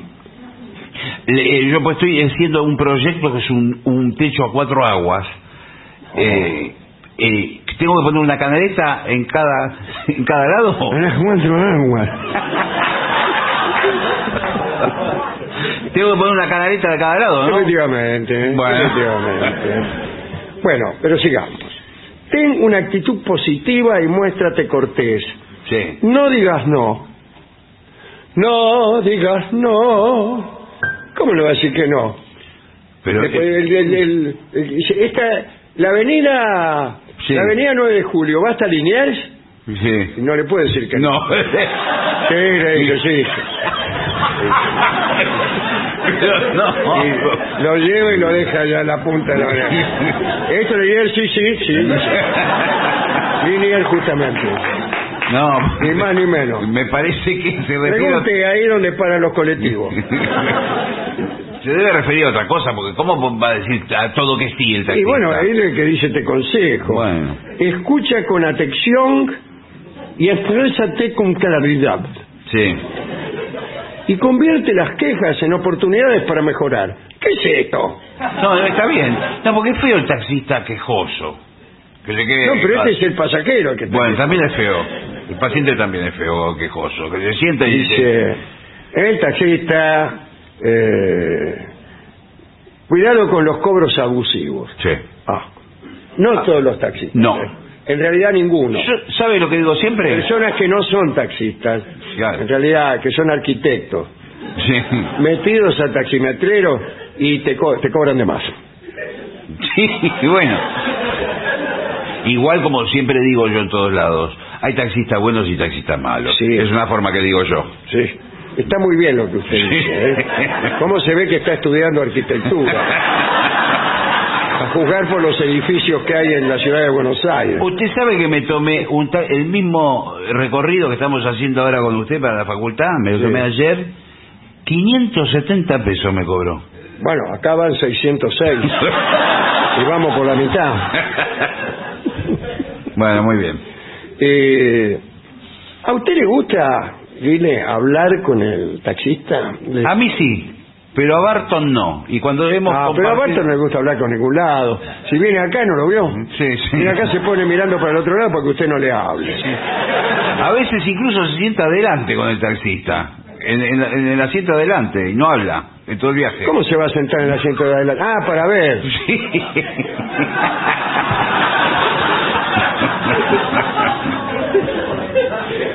No se deben mantener posturas ni actitudes incorrectas, como masticar chicle, comer. No, ¿Qué queda feo el tipo con un sándwich? Sí, bueno, pero a veces... Discúlpeme, pero recién lo empiezo. ¿Qué le voy a hacer? Bueno. O fumar en presencia del usuario, ¿eh? Siempre que va a fumar, tiene que bajar la ventanilla. Y pedir permiso. ¿Le molesta si fumo? Claro, exacto. Igual debe estar medio prohibido ya eso. Creo que está prohibido. Ahora, si el tipo le dice, sí, efectivamente me molesta, digo, ¿qué te pasa? ¿Te molesta que fumo? ¿Qué te crees que es? ¿Estás incómodo? Tomate un taxi. Sí, estoy en un taxi, señor. Recién me operaron de los bronquios, señor. Acabo de salir del hospital. Sí. Mi hermana está enamorada de un médico. Ahora que lo dice usted. No se debe mostrar exceso de confianza. No, eso... Cuidado el tono de voz que emplea el taxista. Siempre educado. Pero no exceso de confianza. ¿Qué hace? Che, ¿dónde va? Loco. A mí me tocó... Esto es verdad lo que voy a contar. Todo es verdad. Bueno. En una oportunidad me tomé un taxi y el taxista me reconoció. Era un hombre grande. Ajá. Y me dice, ¿usted es músico? Y yo le dije, sí. Y me dice, yo también soy músico. Otro arquitecto. Y me dice, soy compositor y tengo canciones y quiero ver si me las pueden publicar. Muy bien. Aprovechó la oportunidad. El taxista siempre está aprovechando la oportunidad. Sí. A ver quién me puede presentar para que me escuche las canciones, para que me las publiquen en un disco. ¿Y usted qué le dijo? Le di el teléfono. Usted hizo muy bien. Sí. Yo que usted lo llevaba ahí mismo. ¿Y sabe qué? Me llamó por teléfono el taxista. Claro, pero yo que usted le decía, bueno, Coronel Díaz y Santa Fe. Sí. Vamos a la casa de Charlie García. Sí. Se lo voy a presentar ahora. Bueno, pero... Bajan del taxi. Sí. Y sale Charlie. Charlie, le dice usted, te presento al señor... ¿Qué cantante? Que es arquitecto. Y está esperando una oportunidad para cantar unas canciones. Y ahí los dejo. Y me voy a no pagar por el viaje. Claro, no le paga. Claro. Eso sí. Favor por favor. Eso sí, le dice al taxista. No pretenderá que le pague el viaje, ¿no? Le di la oportunidad artística de su vida. Claro. Bueno, el taxista dice, no debe mostrar, como ya hemos dicho, exceso de confianza, y debe evitar comentarios que puedan resultar ofensivos o incómodos. Menos, por ejemplo, imagínese, usted viene con su novia. Sí. Sube al taxi. Uno tiene la tendencia a ir ganando un poco de intimidad en el asiento trasero. Sí, señor, claro. Qué sé yo. Y el tipo lo empieza a mirar por el Alzheimer. Sí. Y cuando usted encuentra su mirada con la del tipo, le guiña el ojo al tipo. O hace algún comentario. ¿Pero qué comentario va a hacer? Qué sé yo. Qué lindo que está, qué sé yo. Camina él. Acelere a fondo, dice el taxista, mirando por el espejo. Acelere a fondo. No deje pasar la oportunidad, la pintan calva. Le dice el por favor, le pido que maneje, que está mirando todo el tiempo para acá atrás y tiene que mirar para adelante, para la calle. Bueno. No. Usted tampoco está mirando para adelante. No. Bueno. Dice, no cometas infracciones de circulación. No, eso. Cuando circules alquilado. ¿Cómo? Alquilado, ¿sabes? Cuando estás ocupado. Claro. No, entonces, por ejemplo, nada de 180 por hora. No. Ir por la vereda, saltearse los semáforos, gritarle cosas a los vigilantes, todo eso no. Pero a veces le toca a un taxista que está apurado. Pues no se sabe por qué. No sé por qué, está apurado, le dice usted. No, claro. Pero yo prefiero que esté apurado y no el que no está apurado, que va de acá. Sí, bueno. ¿Se puede apurar o no? Porque tengo que ir a... ¿Está apurado? Sí, bueno, por eso me tomo el taxi, si no me iba en el colectivo. Tómese otro taxi, señor. Sí. Pero cada uno maneja a su modo. Está toda la avenida desierta. 3 semáforos más en verde. Acelere. Anda, lavate la cara. Fue lo último que me dijo un taxista que se peleó conmigo. Sí, me acuerdo que se peleó con un taxista. Y no le fue nada bien. No, me quiso pegar. Sí, es cierto. Y yo al final resolví renunciar a la pelea. Sí. Y se volvió a subir al taxi. Y me volví a subir al taxi. Ese fue un error. Y seguir el viaje. No, es que no había un taxi en toda la comarca. Y le dije, mira, no nos vamos a pelear. Pero llévame. Así que llévame. Me subí y me llevó. ¿Y hablaron en ese último tramo? No. Si es necesario cambiar de itinerario por cualquier motivo para ir a algún lugar, debes informar al usuario. Claro. Dice, lamentablemente no lo voy a poder llevar a Ezeiza. ¿Pero por qué? Bueno, me acaba de llamar mi señora madre. Sí. Que vive en Tigre. Sí, pero yo tengo que tomar un avión. No veo que subir una valija. Bueno, cada uno... Ya estoy con el tiempo justo. Si vamos a Tigre, vamos a la otra punta de la ciudad. Tranquilo, me paga. Sí. Se baja y se toma otro. ¿Ves ese taxi que viene ahí? Sí. Bueno, ese no porque está ocupado. Pero puede tomar otro y le dice tranquilamente, es Ezeiza. Por favor, me está dejando... Tiene que, ojo, si el viaje a Ezeiza usted tiene que arreglar la vuelta. ¿Cómo la vuelta? Pues me tiene que pagar el doble. Ah, porque usted sale de capital. Una vez que entro en provincia me tiene que pagar el doble. Bueno. Así es. Todo en Estados Unidos es así. Tendría... Usted sale de Washington y todos los viajes valen el doble. Escúcheme, tendría que haber tomado un Uber. El taximetrero debe ir bien vestido. Sí. Antes iban de traje y corbata, ¿o no? No sé. Bueno. Siempre limpio, con buen olor. Sí. Un buen olor. No, mejor aroma, ponga las palabras. Con un buen olor. Mejor que olor a aroma. Buen aroma. Bueno. Viste adecuadamente. Viste adecuadamente. De esta forma das una imagen de profesionalismo, Sí, claro. orden, Perfecto. y pulcritud. Sí, señor. Bueno, y nada más. Bueno. No te quedes mirando en la puerta a ver si entra. Y bueno, pero a veces por una cuestión de cortesía, en un barrio desolado, la una de la mañana, se esperaba que entrara. el taxi se queda ahí. Eso está bien. Pero ¿Usted no... cuando llega una dama a su casa Sí, en auto? sí. ¿Querés que te acerque? Sí. No, dice, me gustaría que me llevara. Imagínense. Por favor. Me deja en Liniers, yo voy a Casanova. ¿Usted cuando llega a la casa? Espera que entre. Un tiempo prudencial, sí. Tampoco mucho tiempo. Sí, porque tampoco hay que ponerla en evidencia. Claro. Por ahí la mina no vive ahí. Y está haciendo como que busca la llave porque usted se las toma de una vez. Pues una vez que se la toma, sale corriendo, en la esquina toma el colectivo. Eso para no darle la dirección a indeseables. Muchos novios también que no tienen mucho dinero, sí, llevan a la novia hasta la casa en taxi, y cuando la novia se baja, dice, bueno, yo sigo hasta Avenida San Martín y Nazca. Cuando da vuelta a la esquina, no, bájeme aquí. ¿Cuánto es? ¿Cuánto es? Por favor. A ver si me alcanza. Eso es un pirata directamente. Sí, no le alcanza. ¿Qué es lo que pasa? ¿Cuál es la situación legal? Se lo pregunto a usted como abogado. Sí. Cuando el usuario se dispone a pagar el viaje y nota que no le alcanza el dinero. Justo esa materia no la sé. Me recibí hace un mes de abogado. Yo estudiaba arquitectura. Para ver, si yo fuera el taxista, llamaba a la policía.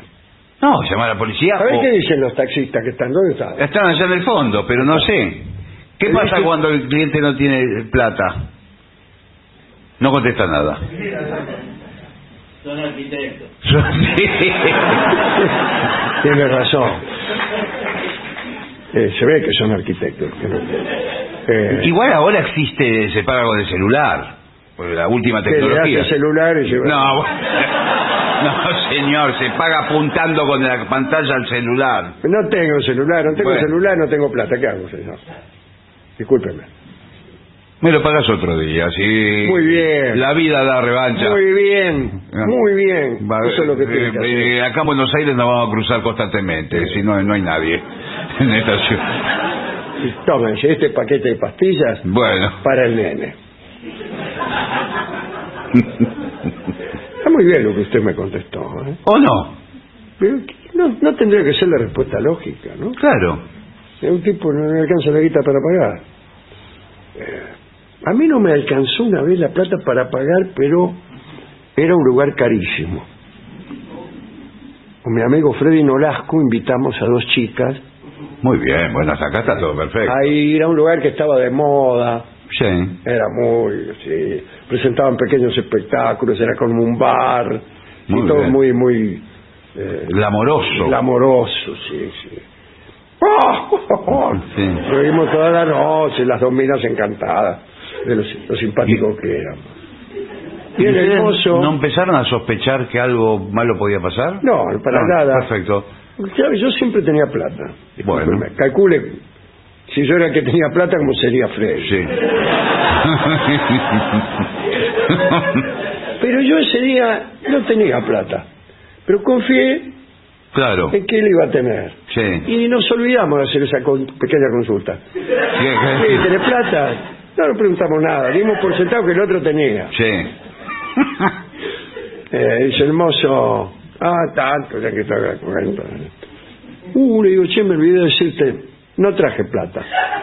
Claro. Así que paga vos. Y el otro me mira y me dice, yo tampoco tengo plata. ¿Cómo? No existía la tarjeta de crédito, nada. No había nada, qué tarjeta. Claro. Nada. ¿Y no había y ni teníamos? Por ahí había. Claro. ¿Y las chicas qué hacían? Le cantamos el fiambre a las minas. Sí. Le dijimos, mirá, era la primera vez que salimos. Por favor, qué papelón. Y empezaron a juntar, era una lástima que Sí. empezaron a aparecer monedas de 50.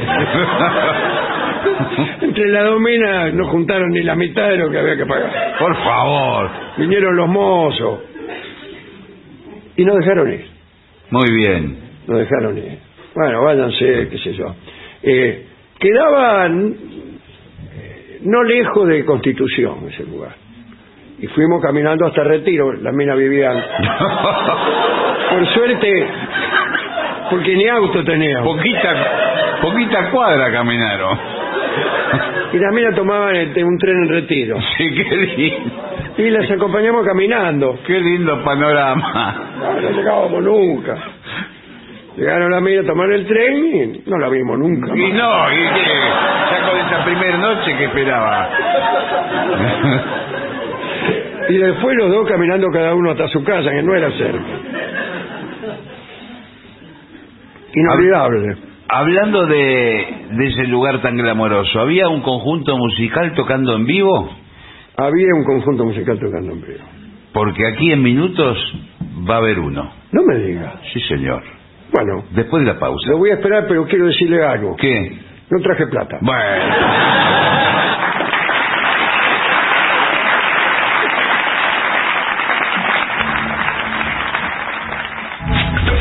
Lo mejor de las 7.50 ahora también en Spotify. Las 7.50 en versión podcast. Para que la escuches cuando quieras. 7.50. Lo mejor de las 7.50 en Spotify. Dale play.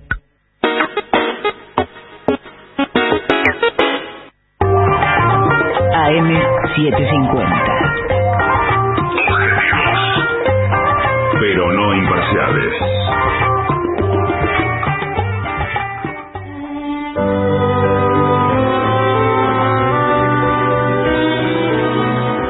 Continuamos en La Venganza Será Terrible, hoy desde el Centro Cultural Caras y Caretas, en un día muy especial, el cumpleaños del señor Alejandro Dolina. ¡Claro que sí!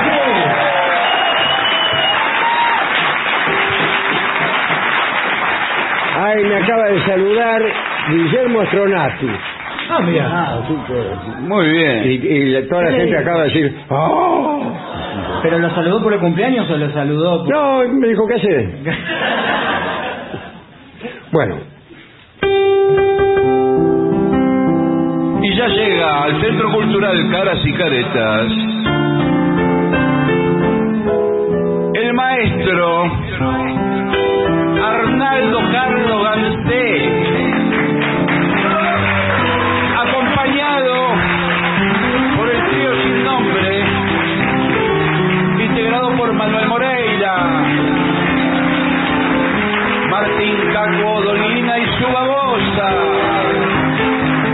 y el licenciado pentacadémico Ale Dolina.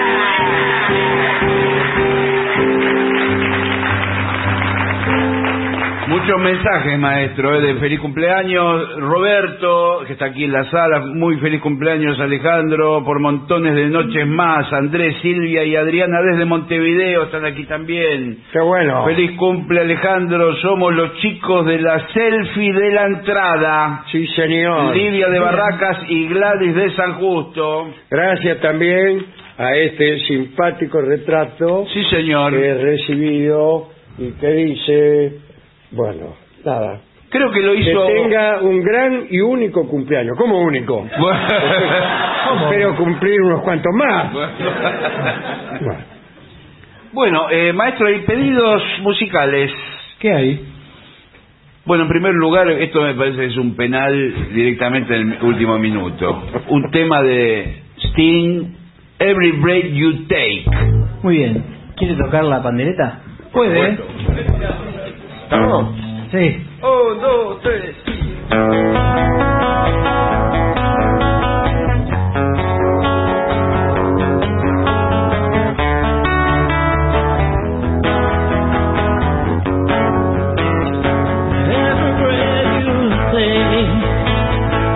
Every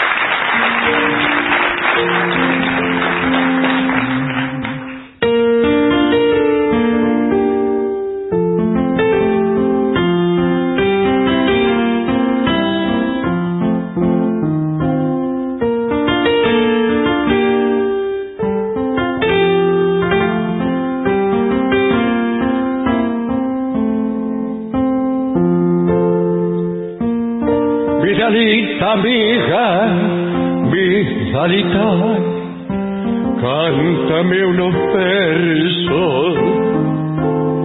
Vos tal vez consigas, Vidalita, que me venga sueño.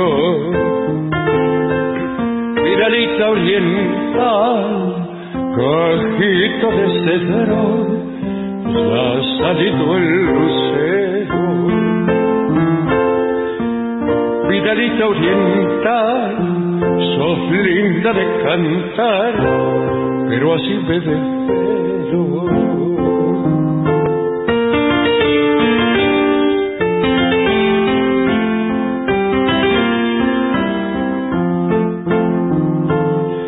Vidalita hija, Vidalita, que vivís a monte, porque hay canto campo, Vidalita, tanta gente pobre.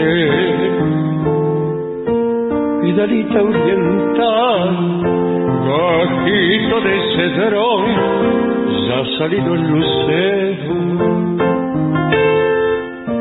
Vidalita oriental, sos linda de cantar, pero así me desvelo. Qué bien, maestro. Qué hermoso. Mauro pide Blackbird de los Beatles. Qué lindo.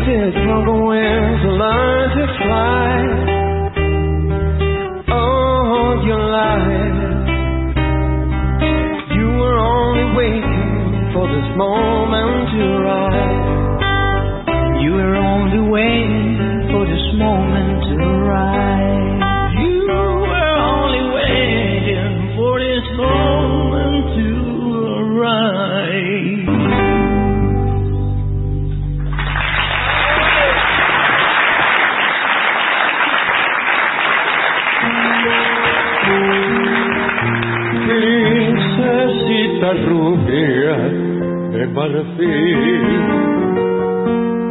dueña de mi sueño juvenil, la que pregonando flores un día de abril conocí por las calles de París. Una rosa roja para usted, roja como el ansia de querer, rosas y claveles blancos, blancos de ilusión, y sigue la violeta su pregón. Un cariño y un clavel para el querer, para el amor. El clavel es ilusión, mi corazón rojo pulsó. Y la tarde va muriendo y el clavel le va diciendo un cariñito y un clavel, solo el clavel lo que quedó.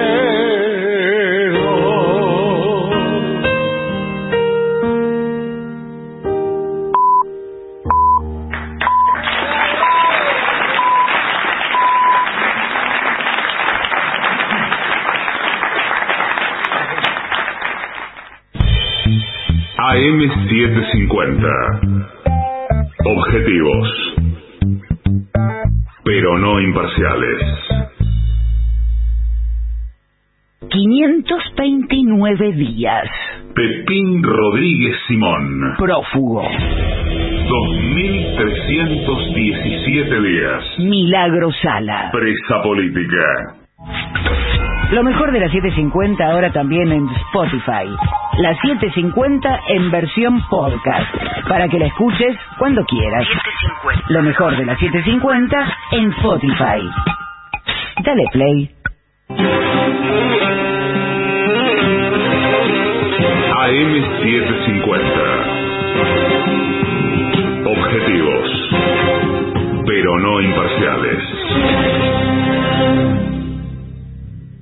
Presenta Maxi Consumo, el supermercado mayorista donde siempre ahorrás algo más. Somos AM750. Derecho a la información. Hora 1:52 en todo el país. La temperatura y sensación térmica 14 grados una décima.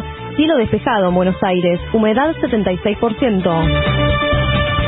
Alberto Fernández respaldó a la mujer que denunció a Sebastián Villa. El presidente señaló que siempre hay que ponerse del lado de la víctima y que no existe posibilidad de admitir que alguien por su sexo someta a otro. No existe ninguna posibilidad de admitir o de entender o de explicar o de justificar que alguien por su sexo someta a otro. De esto estoy absolutamente seguro. No puede ser que en el siglo XXI esto pase. Y cuando pasa, tenemos que ponernos al lado de la víctima. Yo no aguanto más que las mujeres por ser mujeres no consigan trabajo, que las mujeres por ser mujeres ganen menos que un hombre. Dense cuenta, lo que pienso es del sometimiento sexual de una mujer por la decisión de un hombre. Asco me da un profundo asco. Asimismo, por AM750, Roberto Castillo, abogado de la denunciante, afirmó que los referentes del mundo del deporte deben tener precaución con el manejo del tema. Hay que ser precavido en las expresiones que pueden hacer las personas que son referentes en el mundo del deporte, y de alguna manera tenés que tener cierta cautela, porque no deja de ser cierto de que hay una presentación judicial, hay una chica que hizo una denuncia por abuso sexual con acceso carnal y tentativa de femicidio, hay una chica que se fue a la fiscalía, que estuvo 6 horas y media declarando enfrente de una fiscal, enfrente del abogado de Villa que controló la ratificación de esta víctima, se sometió a una pericia psiquiátrica el día de hoy ante el cuerpo médico legal, no está en su domicilio porque tiene un profundo temor, están pasando cosas, hay una mujer que está gritando que sufrió un abuso, para eso existe el proceso penal para esclarecer. Lógico que tenemos que respetar, por eso vivimos en una república democrática y basamos las garantías constitucionales para cualquier proceso, lógico que tenemos que respetar el principio de inocencia, pero tenemos que ser todos precavidos con lo que decimos. La oposición cuestionó el censo en la provincia de Buenos Aires. Cristian Gribaudo y Daniela Reich presentaron un pedido para que el gobierno bonaerense informe con riguroso detalle y celeridad las cuestiones relacionadas al relevamiento poblacional. Patria Grande. Ingrid Betancourt renunció a su candidatura presidencial en Colombia y confirmó el apoyo a Rodolfo Hernández. La candidata por el partido Oxígeno Verde lo anunció en el marco de las elecciones que se desarrollarán el próximo 29 de mayo. Además, aseguró que es el único que puede llegar a ganar en la segunda vuelta. La temperatura y sensación térmica 14 grados una décima. Cielo despejado en Buenos Aires. Humedad 76%. Michelle Fleischer.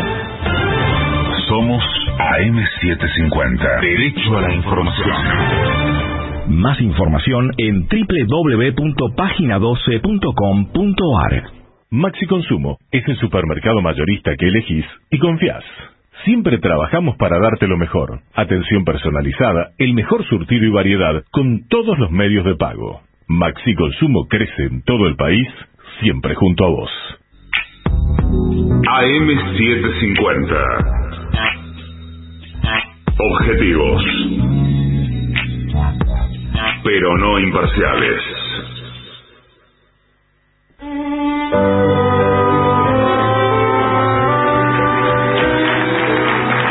Para Eugenia, un tema de Fito Páez. A rodar mi vida. Ok.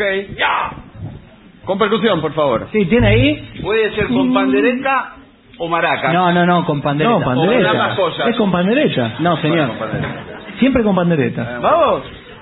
1, 2, 3. Se me hacía tarde, ya me iba. Siempre se hace tarde en la ciudad. Cuando me di cuenta estaba vivo. Vivo para siempre de verdad. Y a rodar, y a rodar, y a rodar, y a rodar mi vida. Y a rodar, y a rodar, y a rodar, y a rodar mi amor. Yo no sé dónde va, yo no sé dónde va mi vida. Yo no sé dónde va, pero tampoco creo que sepa algo. Hoy compré revistas en el metro. No pensaba en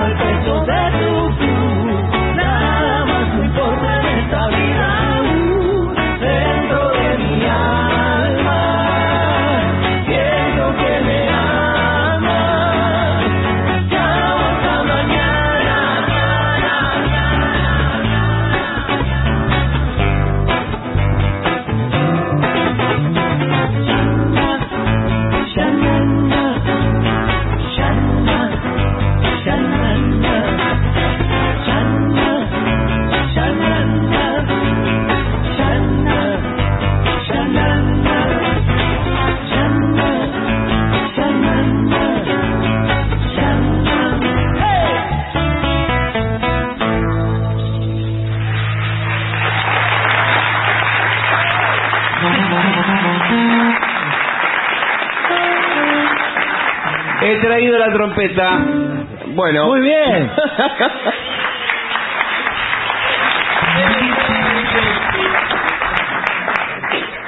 ¿Qué le parece hacer por la vereda del sol? ¿En qué tono? Estoy de acuerdo, en si bemol mayor. ¿Eh? Si bemol.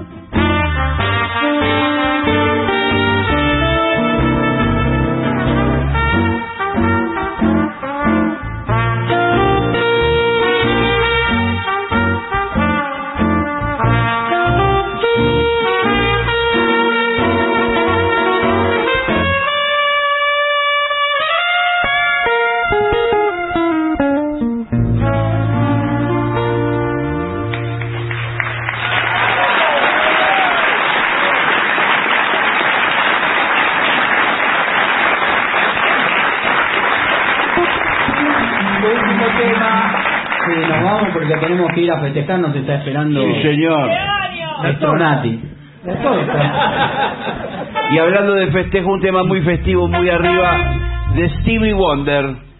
Qué lindo. Muy bien. ¿Nos vamos con eso entonces? Sí, vamos a hacer la última canción, que será justamente esa que recién anunciamos. Les agradezco a todos el cariño que me han traído, que nos han traído nosotros todos como artistas. Le trajeron regalos también, además. Pero, claro, cariño que he recibido en el cumpleaños. Y algún regalo también. Y algún regalo también. Pero está bien. Es un cumpleaños lindo, lleno de cariño y de alegría artística y de compañerismo ahora con todos ustedes. Menos Barton.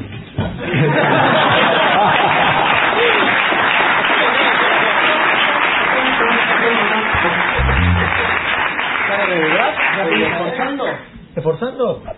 Un brazo tengo. Pero el esforzando. Ah, el esforzando. Esforzando. A ver, ahí está. ¿Va? 1, 2, 3 y...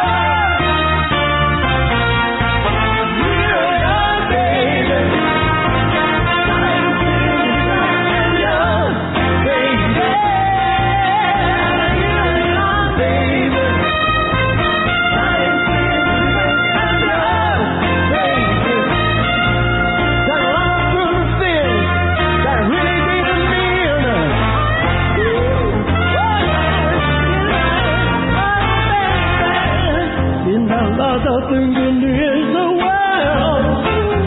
But I got you did is nothing, girl. Oh, babe, here I am, starting to river of your.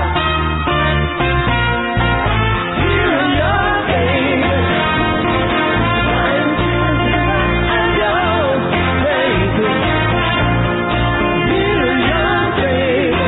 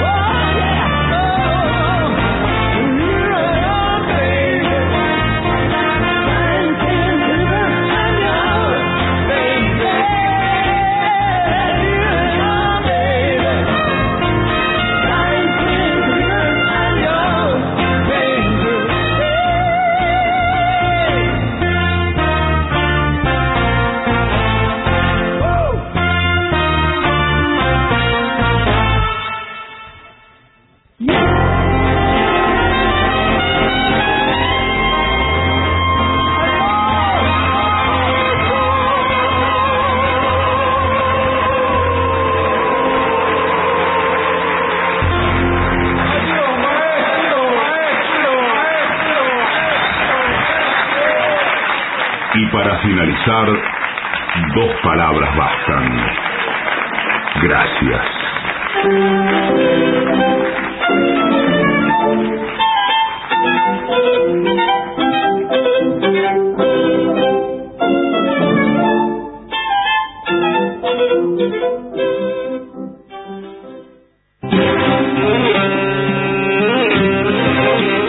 AM750. Objetivos, pero no imparciales. ¿Terminó? La venganza será terrible. Ya viene Especiales 750. Quédate en la 750. Lo mejor de la 750 ahora también en Spotify. La 750 en versión podcast, para que la escuches cuando quieras. Lo mejor de la 750 en Spotify. Dale play. AM750. Objetivos, pero no imparciales.